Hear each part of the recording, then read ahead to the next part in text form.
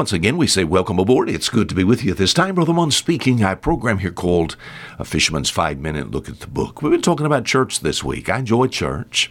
And I know some of you have written and said, Brother Mon, it's hard to find a good Bible-believing church in my area. I know that's true, but I believe if God has some people in an area, He'll provide for you some food. As far as the church is concerned, we've talked about some biblical benefits of going to church. We've seen this week how it can keep you from Bible ignorance. What does going to church do for you? He said, it makes me feel good all over. Going to church should produce a knowledgeable believer. If I were to give a test to those who go to church, a Bible test, and those who do not go to church, which should obviously make a better grade? You said those who attend church. I don't want to stand before God, and the Lord have required of me as far as knowledge of Him and His Word. In fact, I'm going to be judged by His Word. In fact, the writer here in 1 Timothy chapter 3, which talks about the house of the living God, this is the church of the living God, it says of this church, the pillar and ground of truth, all right? This writer said, I would not have you to be ignorant. Many places in the New Testament here said, I would not have you to be ignorant. So attending church, how's it going to help me?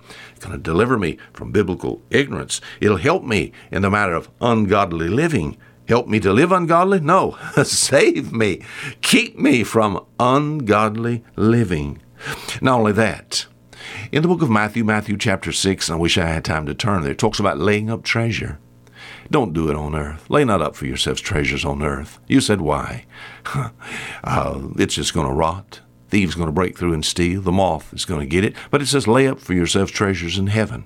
So, in 1 Timothy chapter 3 and verse 15, it talks about the church. It says it's a pillar and ground of truth. All right. Now, me being a part of this church takes, and I'm continually exposed with truth and to truth, and then I take this truth outside the door, so it gives me an opportunity to avoid an investment that would be lost. Matthew chapter 6, again, verse 20, it says, lay up for yourselves treasures in heaven. How can I do that? Being involved in the work of a local church. And as far as the local church is concerned, we have an opportunity to take a portion of our income and invest it in the things of the Lord. In the area that I live close to the coast. There is some riverfront property here in our area, and also some seacoast property, right on the Gulf of Mexico, that if I had known 40 years ago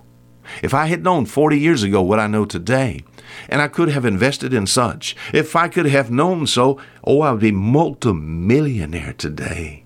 Because, just for a few $100s, we could have bought a lot of footage here along the Bon Secours River. Now that's worth hundreds and thousands and millions of dollars. See, I wasn't wise back then. I didn't invest in the right thing. Investing in a local church is like putting in a small amount of monies. It's like buying a piece of land that's not worth much now, and then in the future it's going to be worth multitudes of millions of dollars.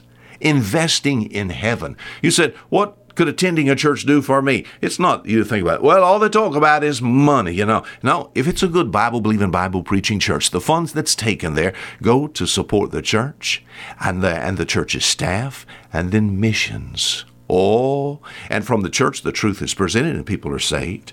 And then the support of missions, people are presented the truth and people are saved. You're laying up for yourself treasures in heaven.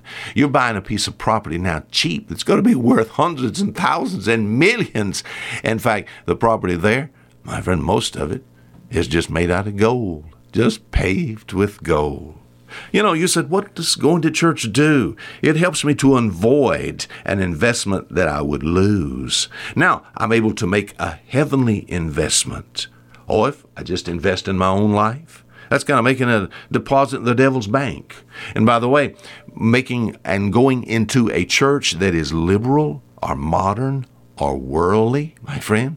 If you go to a church like that and money is put in there, you're actually investing in the devil's bank. There's nothing in there. You're not going to get any dividends. In fact, you'll suffer loss from that, all to invest in a good Bible-believing, Bible-preaching church. Never think, my friend, of the fact that what they're doing is just trying to draw money from you. You're making an investment in a heavenly bank. What does going to church do?